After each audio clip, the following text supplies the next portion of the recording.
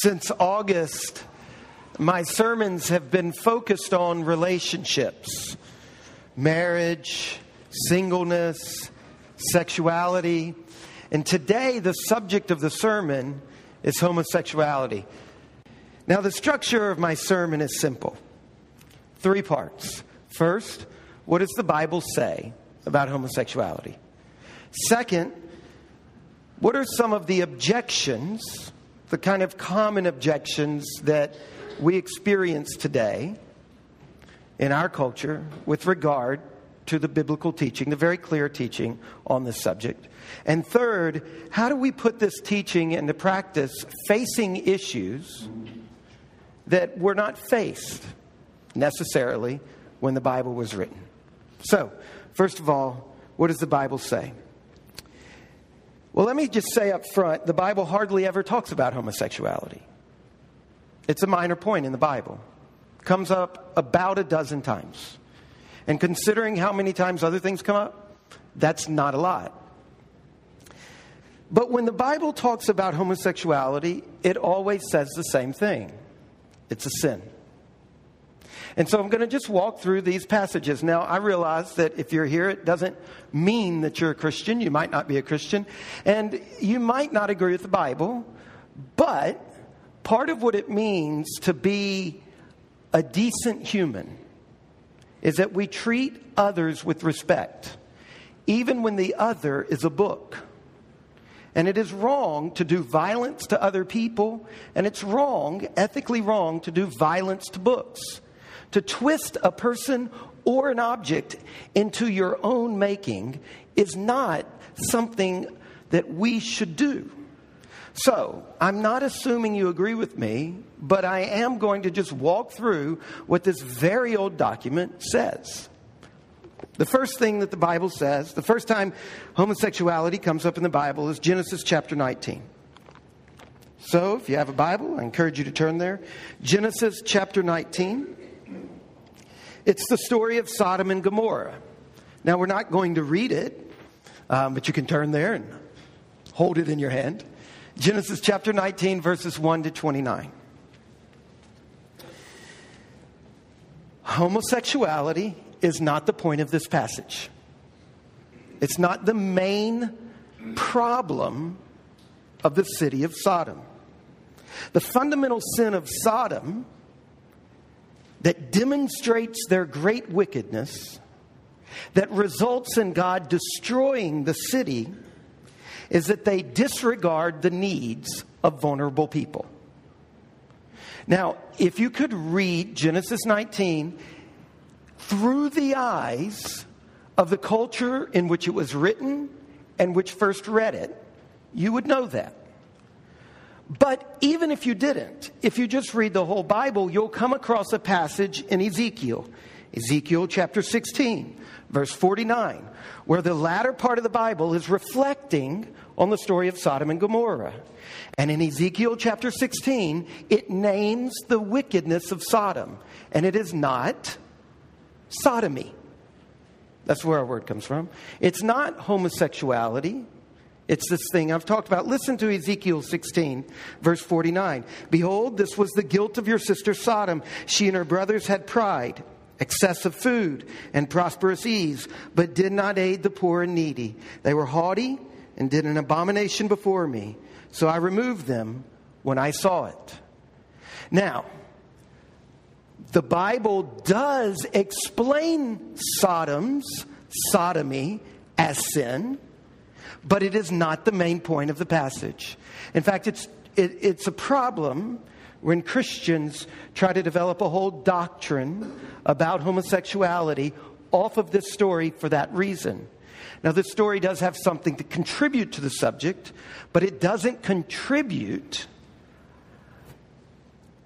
a flat-out condemnation of homosexuality. It's an implication of the passage, but it's not the overt, on the surface, primary teaching of the passage.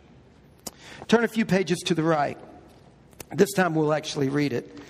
To the book of Leviticus. Genesis is the first book of the Bible. Exodus is the second book of the Bible. And the third book of the Bible is Leviticus. Leviticus chapter 18. Now, at this point, we've turned from narrative to law, from story to judicial code. So it's a different genre. Leviticus chapter 18, verse 22, you shall not lie with a male as with a woman. It is an abomination. 2 chapters to the right, chapter 20, verse 13. If a man lies with a male as with a woman, both of them have committed an abomination. They shall surely be put to death. Their blood is upon them. A couple of things here. The cultures that surrounded Israel at the time this was written and read, all right? The cultures that surrounded Israel at this time did not have a problem with homosexuality.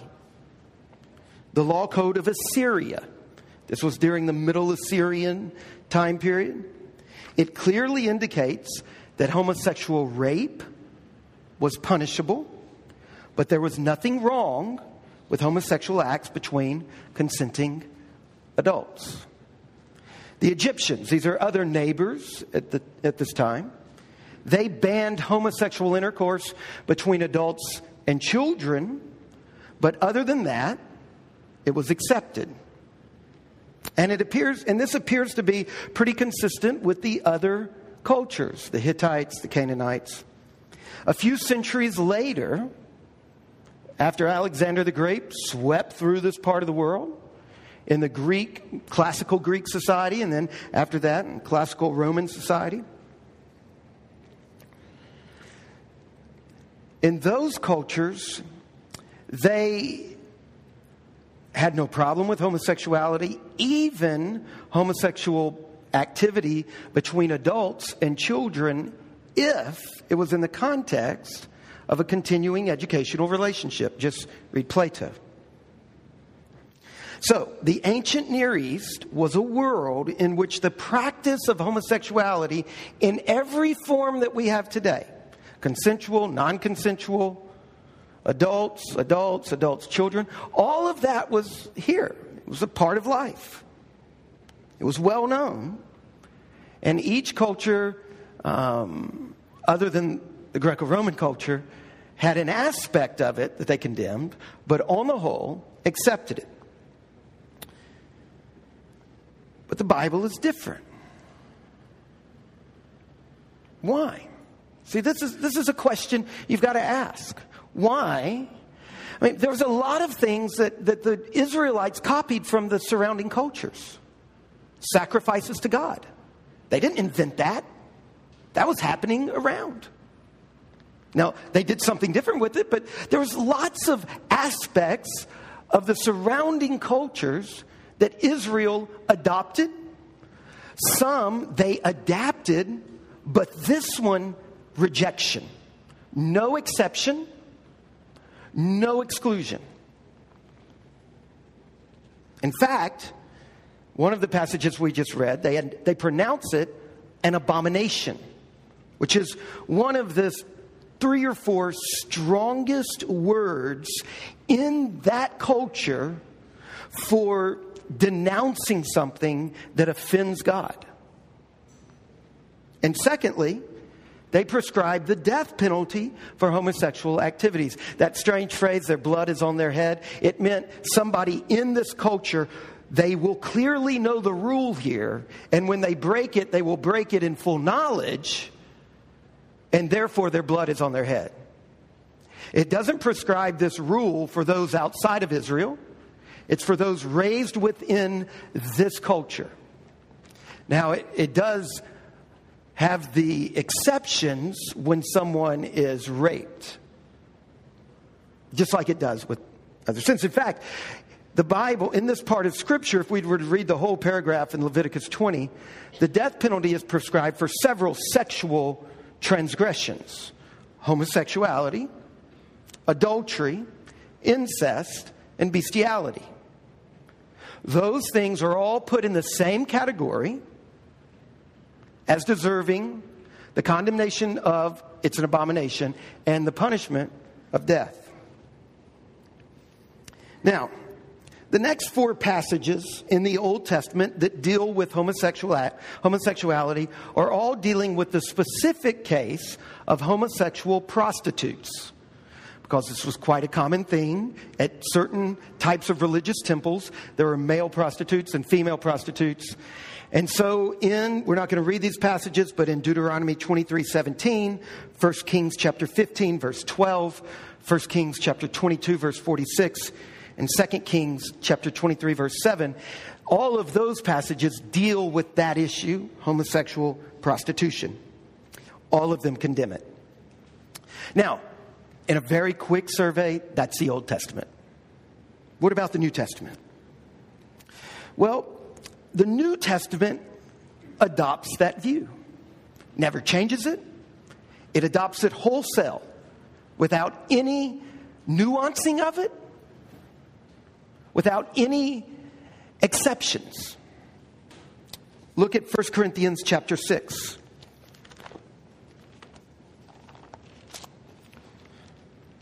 1 Corinthians chapter 6.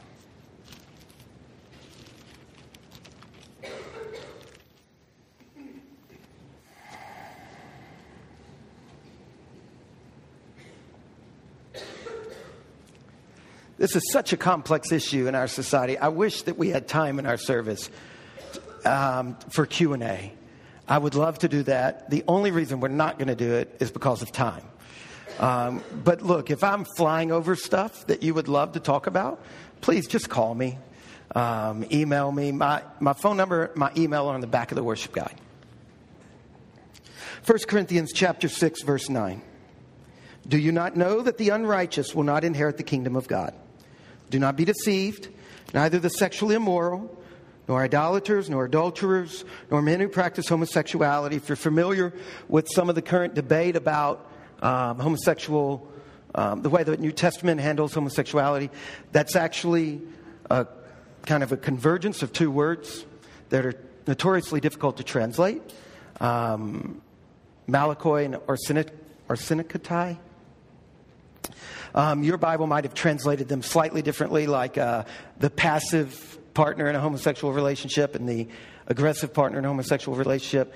But there really isn't any debate that it's talking about homosexual behaviors. They will not inherit the kingdom of God. Not thieves, nor the greedy, nor drunkards, nor revilers, nor swindlers. And such were some of you, but you were washed, you were sanctified, you were justified in the name of the Lord Jesus Christ and by the Spirit of our God. Now look over a couple of pages to the right, if you're looking in your Bible, 1 Timothy. 1 Timothy chapter 1. Starting in verse 8. Now we know that the law is good if one uses it lawfully.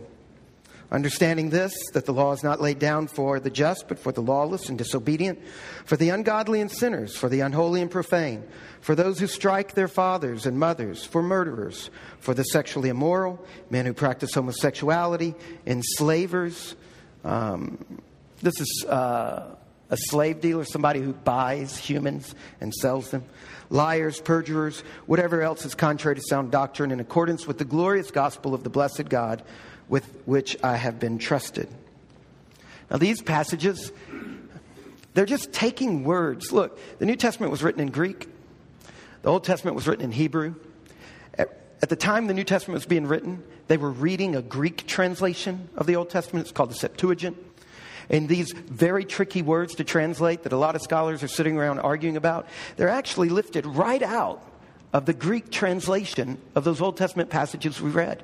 It's just picking up the sexual commands of the Old Testament and bringing them straight into the New Testament without explaining, without unpacking them. In fact, this word arsenicatai that's so difficult to translate is really a phrase in the Greek translation of the Old Testament that's just been contracted together. Men who lie with men. Now, this is what the New Testament does. It assumes the teaching from the Old Testament. Now, the most important passage in the New Testament with regard to this is Romans, the passage that Russell read to us. Romans chapter 1. It's the most important passage in the New Testament dealing with homosexuality, and it's definitely the most complex.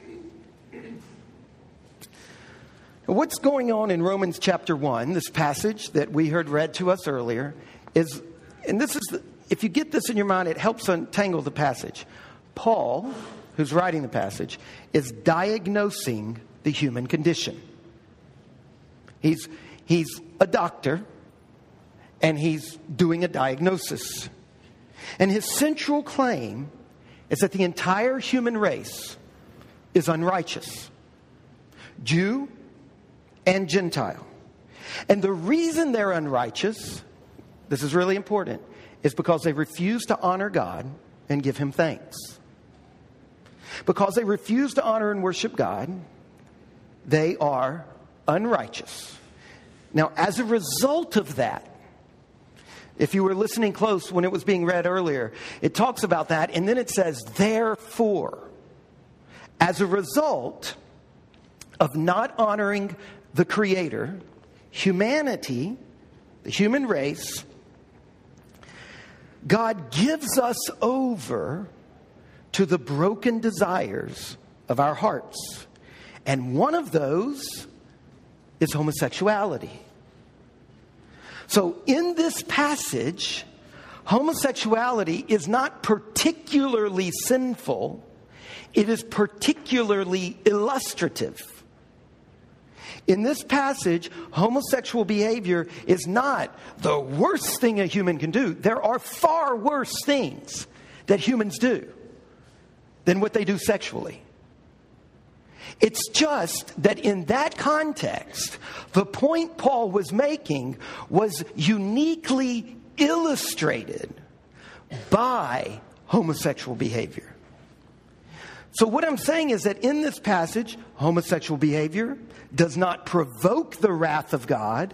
It is a consequence of God giving us up in His wrath to the desires of our heart. All of the various sins listed in this passage are symptoms. And the underlying problem is that the human race has turned away from God. Now, a very important issue is why. Why does homosexuality keep getting listed as a sin? Why does God disapprove of homosexuality? Why is it so uniquely illustrative of what it looks like for humans to turn away from God? Now, that's a massively important issue that I can't do this morning. In fact, all week I was trying to find a way to answer that question. I think that is one of the most important questions the church is facing and Christians are facing. Why? What's wrong with it? So some Christians would respond, well, the Bible says so. But a really important response to that is why? Why does the Bible say this? Is this just an arbitrary rule that some fun monger up in the sky decided to lay out there? We don't have time to go into this, and I wish that we did. But when you're reading what is said here in Romans 1, Genesis 1, 2, and 3 is in the backdrop. And the reason that homosexuality is a sin is because it breaks the order of creation. God designed humans to work in a particular way, and homosexual actions do not follow that design.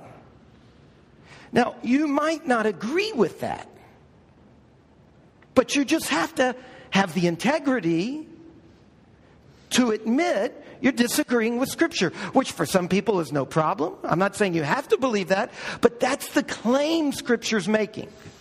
Now, with that, you can decide, well, the Bible says X, and I'd say Y. I just disagree. That's okay, but what I'm trying to do in this message is just make a very simple point here. The Bible disapproves of it. That's all I'm trying to do. That's where we have to start. Now, the next question is, why does the Bible disapprove of it? That'll have to be another discussion, another time. If you want to talk about that, please give me a call. Let's have coffee. But for now, the simple point. The Bible offers no loopholes, no exceptions. Gay sex in any form is prohibited. Now, despite the best efforts of some recent interpreters to explain away the evidence, the Bible is unambiguous. It is absolute in its condemnation. Now, at this point, this is where I would have delved into precisely how it goes against the orders of creation. But instead, what I'm going to do is shift gears into the second part of my message. Some common objections. First of all, some people say that when the Bible condemns homosexual behavior, it's only talking about homosexual violence. So they go to passages like Genesis chapter 19 and say the problem there is not homosexuality per se, it's the violent homosexual gang rape of two people. So, because that is what's going on in the story of Sodom and Gomorrah. And then they read passages like Romans and they say what's going on here is that he's talking about going against your nature. And if your nature is to be homosexual, you're going against your nature by not being homosexual. Or that somehow the Bible is condemning pedophilia. But that nowhere in the Bible, this argument goes, does God rule out mutual, loving, monogamous, long-term, consensual between adults homosexual relationships. That's just not true. That's the kind of argument, no offense, that is often made in college classes among people who are not reading the Bible and making claims about the Bible. And let me just say, in all due respect, don't talk about me if you haven't talked with me. And don't talk about the Bible if you haven't read it. That's just rude. That's not academic integrity. That's not intellectually honest. And we all have this habit, by the way, of making these kind of pronouncements. Republicans do it about the Democrats all the time. Democrats do it about the Republicans all the time. We live in a culture of sound bites. The Bible is very complex, and it never, ever condones mutual, consensual homosexual sex. There's a lot of that soundbite in our culture, but the Bible just doesn't do that. Now, if you think it does, and let's sit down and talk about it. But the part of the argument that this is made on is the idea that we know things today they didn't know then. And to which I will answer, just read Plato. Read the Symposium. Read the accounts from the early Roman Empire, and you will see that the full range of homosexual activity was there. Consensual and non-consensual. Long-term love affairs between mature, stable adults and violent rape. It was all there. We are not recently arrived. This is a lie in our culture, that up until now, everything's been suppressed. Read history. History is not the shining light of suppression. It's not the case. The idea that in Paul's day, it was always a matter of exploitation of younger men by older men or whatever. Of course, there was a lot of that going on in Paul's day. But it was by no means the only thing. It's just not true to say that the Bible was a different context than ours, and our situation on this issue is different. A second objection. Some people say, doesn't Jesus preach tolerance and acceptance? And so then we read Jesus against Paul, to which I will say, read Jesus. He did preach tolerance and acceptance. And within a few breaths, he would also condemn.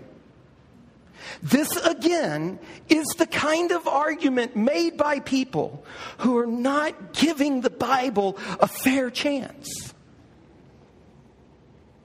He welcomed sinners and outcasts, yes.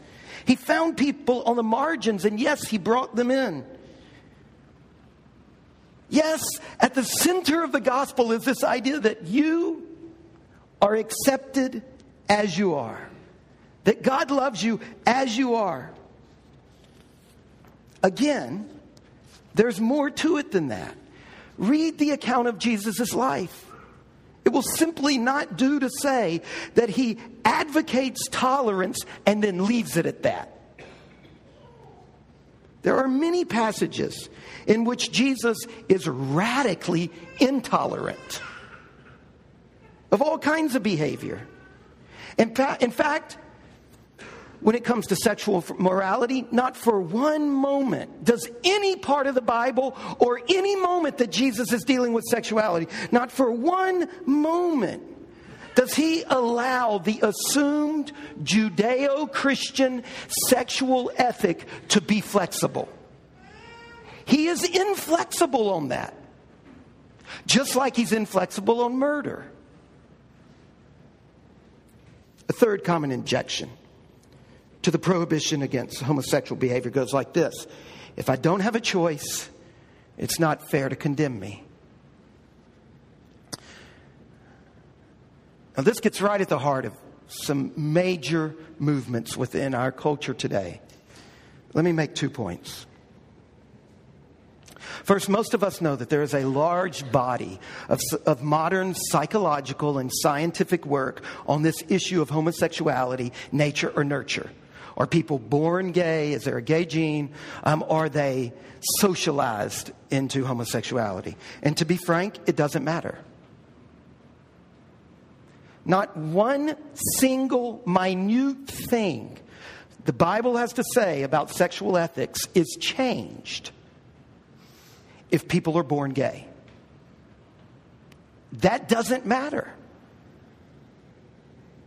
Even if it could be proven, and it hasn't been proven that people can be born gay. I know the twin study, I know the chromosome study, but none of that has been conclusively proven. In fact, most of that, by most of the scientific community, has been dismissed. Now, it hasn't been proven yet, but even if it could be proven, it doesn't matter. Look, no one is going to argue that every inborn trait is good. Are we really going to go there? That if you're born that way, it's okay? That makes no argument for no ethic. I was born angry. And when I was 15, I got a shotgun and was about 6 feet away from shooting a guy when my brother stopped me by grabbing the gun. If I had said to the judge, I'm sorry, I've always had a bad temper, I was born with it, that would in no way change the scenario. Inborn traits, genetic or not, doesn't mean they're automatically, now in some cases it does, but it doesn't mean they are automatically good. Let me give you an analogy. Alcoholism. Now, it's not a perfect analogy to this situation, but let's just think about it together. There is a considerable body of evidence that suggests some people are born with a predisposition toward alcoholism. Now, it's not conclusive, but it's generally agreed upon in our society. And that these people, once exposed to alcohol, they experience an attraction so powerful that it cannot be counteracted except through careful counseling, intense community engagement, we call that AA, and total abstinence. Now, our culture agrees on that, by and large, that there are people for whom alcohol, once they've tasted it, the only way to survive is through counseling, intense community support through something like AA, and absolute, total, complete abstinence. Look, I've got very good friends. One of my closest friends was an on-the-street, in the gutter alcoholic for 10 years of his life. He has no memory of a decade of his life. He says to me, Aubrey, if I touch alcohol, put a gun to my head because it's over. I'm dead. There is no turning back. And we pretty much recognize that in our culture today, that that's how it is with some people. We often talk about alcoholism as a disease. In fact, We carefully distinguish our disapproval of that behavior from our love of the person. We do this with alcoholism today. We carefully have developed a nuanced language in the American society for how we can love the alcoholic and hate with all of our guts the alcoholism. I'm suggesting that that's a helpful analogy for homosexual behavior. That you can be born with a deep, innate, irresistible attraction to fill in the blank. Alcohol, losing your temper, same-sex erotic behavior. That's what I'm suggesting. Now, I know that in all kinds of ways, this is not fun for us to think like this. Which, by the way, is what people 80 years ago would have said about alcoholism. And I'm suggesting we can learn from that issue. Now, a second point on this issue of it's not fair if I was born that way. A second point is this. We are great-grandchildren of the Enlightenment. And as a result, we think that we are free moral agents. And that we choose rationally and freely between options. But Scripture says that's wrong. Scripture unmasks the illusion that we are free in our choices. Scripture teaches us that we are so deeply infected by the tendency of self-deception. One of my favorite passages, Jeremiah says, the heart is deceitful above all things, who can know it? The Bible claims that we are profoundly self-deceived. And one of the teachings in our passage from Romans 1 is that the human race is in a state of self-affirming confusion on sexual issues. Listen again to Romans chapter 1, verse 21. For although they knew God, they did not honor him as God or give thanks to him, but they became futile in their thinking, and their foolish hearts were darkened. Claiming to be wise, they became fools. Verse 32, though they know God's decree that those who practice such things deserve to die, they not only do them, but give approval to those who practice them. Look, what this is saying is that once the human race entered the fall, entered the fallen state, we are no longer, not any one of us, none of us, are no longer free. We are all slaves to sin. None of us makes free moral choices. We are all enslaved. And because of this, our perception is wrong, our will is weakened, and we are incapable, Romans 7 says, of obeying God's commandments. So the Bible claims that we are held accountable for things we're not capable of doing. Now, I know that, and what I'm trying to say to you is that is difficult for the great-grandchildren of the Enlightenment to swallow, no matter how long you've been in the church. But Romans 1 says he gave them over. He gave them over 3 times. He gave them over. Romans 6, Romans 7, over and over it says the idea that you can make a free choice is a myth. Therefore, the idea that being condemned for something you had no choice of is unfair, the Bible just owns up to it. It recognizes that. But then if you keep reading in Romans, after chapter 1, after the diagnosis, you know what he begins to do? He begins to lay forth what salvation is. And you know what salvation is in Romans? It is redemption. You know what redemption is? Freedom from slavery. God liberating and setting us free from the power of sin and placing us within the sphere of his righteousness. You see, the Bible has a very sober anthropology, and it rejects something that we think is common sense. The Bible says it's wrong. It's common sense to us because we're children of the Enlightenment, great-grandchildren.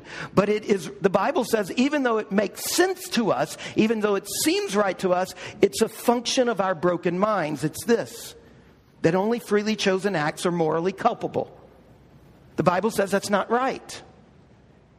Even things you have no control over, you're held responsible for. See, this is the very claim of the fall, is that when humans sinned, humans became enslaved to sin. They were darkened. The very nature of sin is that it is not freely chosen. That's what it means in the New Testament to live in the flesh. We're in bondage to sin, but still accountable to God's righteous judgment of our actions. And what I'm saying is, to the degree that you don't like that, to that degree you're a child of the Enlightenment. And many other cultures and many other points in times, that was no problem. That's a historical reality to us today. Now, again, I'm giving away 1,000 hostages. And if you want to talk about how that can be the case, how can we be responsible for something we did not choose?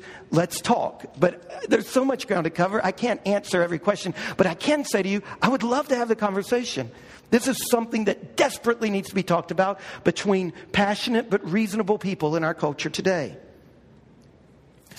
So just to sum that issue up, from the perspective of the Bible, it cannot be maintained that a homosexual orientation is morally neutral because it is genetic or involuntary. Now, you might disagree with that. I'm just trying to lay out what the Bible teaches on this. Now, for the last portion of the message, I want to ask and answer three questions to help us say, okay, how do we work this out with some of the issues we're facing today?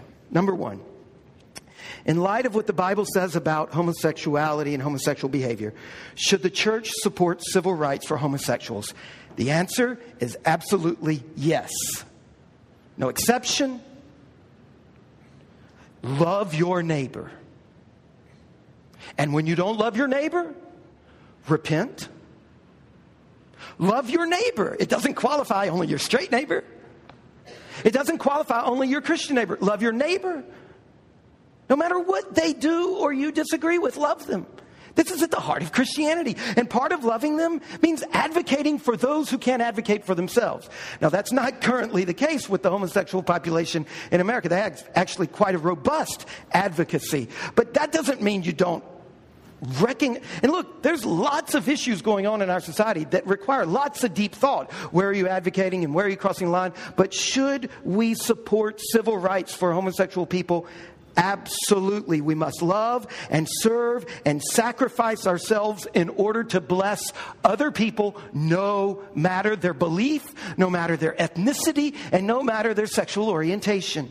We must defend and advocate for the fair treatment of all people. The cross is the model for this. Aren't you glad that Jesus died on the cross for everyone, not just those who liked him? Not just those who were living as they should. The cross is the model, and you know what it models for us?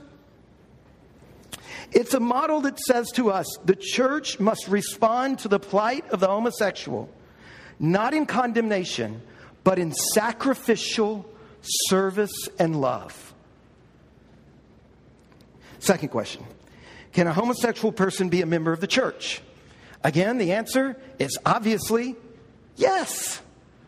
Absolutely. I mean, where are we going to draw the line? Can a greedy person be a member of the church? Can a person who lusts be a member of the church? What about those of you who struggle with pride? This idea that a homosexual can't be a member of the church, that's just middle class morality. That's just you making your ranking. And because of your own innate grossness to it, you've put it in a certain order. No. Don't do that, because the moment you do that, you protect yourself, right? Rich, greedy jerks can be in the church, but not gay people. Now, You see, the Bible teaches over and over that the church is filled with saints and sinners. And that's every person. Every one of us has saintliness in us and sinfulness in us. We've got to acknowledge that people with homosexual desires, some who have that desire just at one point in time, and others who have had that desire as long as they can remember, they're already members of the church. And if they're not welcome, I'll have to walk out the door along with them, because it wouldn't take you very long to do the witch hunt for me and find out what stuff in my life doesn't rank up on your list of middle-class morality. Number 3, should a homosexual Christian expect to change their orientation? This is a tough question. On the one hand, the transforming power of the Spirit of God is available to us today. The cross, Romans says, marks the end of the old life and the power of sin. On the cross, Jesus was not just modeling sacrificial love. He was changing the fabric of reality and breaking the kingdom of darkness and shattering the power of sin. It happened. It's real. Therefore, no one in Christ is locked into the past or into a psychological or biological determinism. Listen to Romans chapter 6, verse 12. Romans 6:12. Let not sin reign in your mortal bodies to make you obey their passions. Do not present your members to sin as instruments for righteousness, but present yourselves to God as those who have been brought from death to life, and your members to God as instruments for righteousness. For sin will have no dominion over you, since you are not under the law. This is what the Bible teaches about the real effect of the work of Christ on the cross. So you see, in Romans 1, Paul diagnoses the human race as sinful. But after that, he lays out the gospel of grace, God's rich, welcoming, and forgiving love, meeting us where we are, even when we're helplessly bound to our genes, our proclivities, our nurture, whatever it is. But then Paul says, when the gospel meets us in our sin, when God's grace meets us while we are sinners, it does not leave us there. God's grace meets us where we are, but God's grace does not leave us where we are. He accepts us where we are, but His grace transforms us. Paul clearly believed that the gospel is powerful enough to change your habits, choices, orientations. On the other hand, he also believed we don't all get all of that this side of the return of Christ. Because just a few pages later in Romans chapter 8, listen to what he says. All of creation groans in pain and bondage. And not only the creation, but we ourselves, who already have the first fruits of the Spirit, we groan inwardly while we wait for adoption, the redemption of our bodies. If there was ever a passage that applies to the homosexual issue, it is that even Christians can be saved and yet groan for their bodies to not work against them. This means, among other things, that Christians set free from the power of sin through the death of Christ still struggle to live faithfully this side of the return of Christ. Who doesn't know that's not the case? Who among us cannot find something in their life over which you don't struggle? The redemption of our bodies remains a future hope. Final transformation of our fallen physical, sexual lives awaits the resurrection. Those who demand fulfillment now and demand complete transformation now, people who do that as if it is a right or a guarantee, are living in adolescent illusion. The transforming power of the Spirit really is present in our midst. On the other hand, we live with the reality of temptation and the reality of the hard struggle to live faithfully. In this time between the times, some may find that disciplined abstinence is the only way you can live sexually. Perhaps there are many for whom the best outcome this side of the return of Christ is abstinence. Lifelong celibacy. By the way, the same thing applies to teenagers. Not lifelong, maybe. Look, there is this idea in our society that we're asking homosexuals to give up their sex life is something we're not asking anybody else to do. No, I've just spent 5 weeks asking a lot of other people to do that. If you're not married, abstinence. If you used to be married and you grew used and accustomed and you loved your sex life and then your spouse died or you got divorced, guess what? Abstinence. There are plenty, those of you who are struggling with homosexual desires, you are not unique. Join the crowd. Because there are singles in this room who cannot have sex. And get this, married people in this room, they also have to have sexual self-discipline to only engage in sex in a very prescribed way. All of us have the requirement laid on us of sexual discipline. All of us do. Now, I'll close with this. If you are attracted to people of your own gender, first of all, don't draw your identity from your sexual orientation. Don't do that. You are more than your genitals. You are more than your sex drive. Do not let anybody, don't let the gay community and don't let the Christian community reduce you to what you do in bed or in a closet or wherever you do it. That is not who, your identity is far more than that. That is a dehumanizing of you. To reduce you to something like that. You're a human being. You are complex. You like my gay friends. They like movies. They like food. You know, they've got a whole life outside of their sexuality. When you look in the mirror, don't look in the mirror and only stare at your sexuality. It doesn't matter if you're heterosexual or homosexual. That's a problem. Never in the Bible does sexuality become the basis for defining a person's identity or for finding meaning or fulfillment. The things in the Bible that matter are justice and mercy and faith. Number 2, if you struggle, if homosexual desires is something that you're going through, you always have, or maybe just recently, talk to somebody. Talk to me. Talk to one of the many godly people in this church. You can't go through this alone. I mean, this is a fundamental insight of AA. You've got to bring other people in.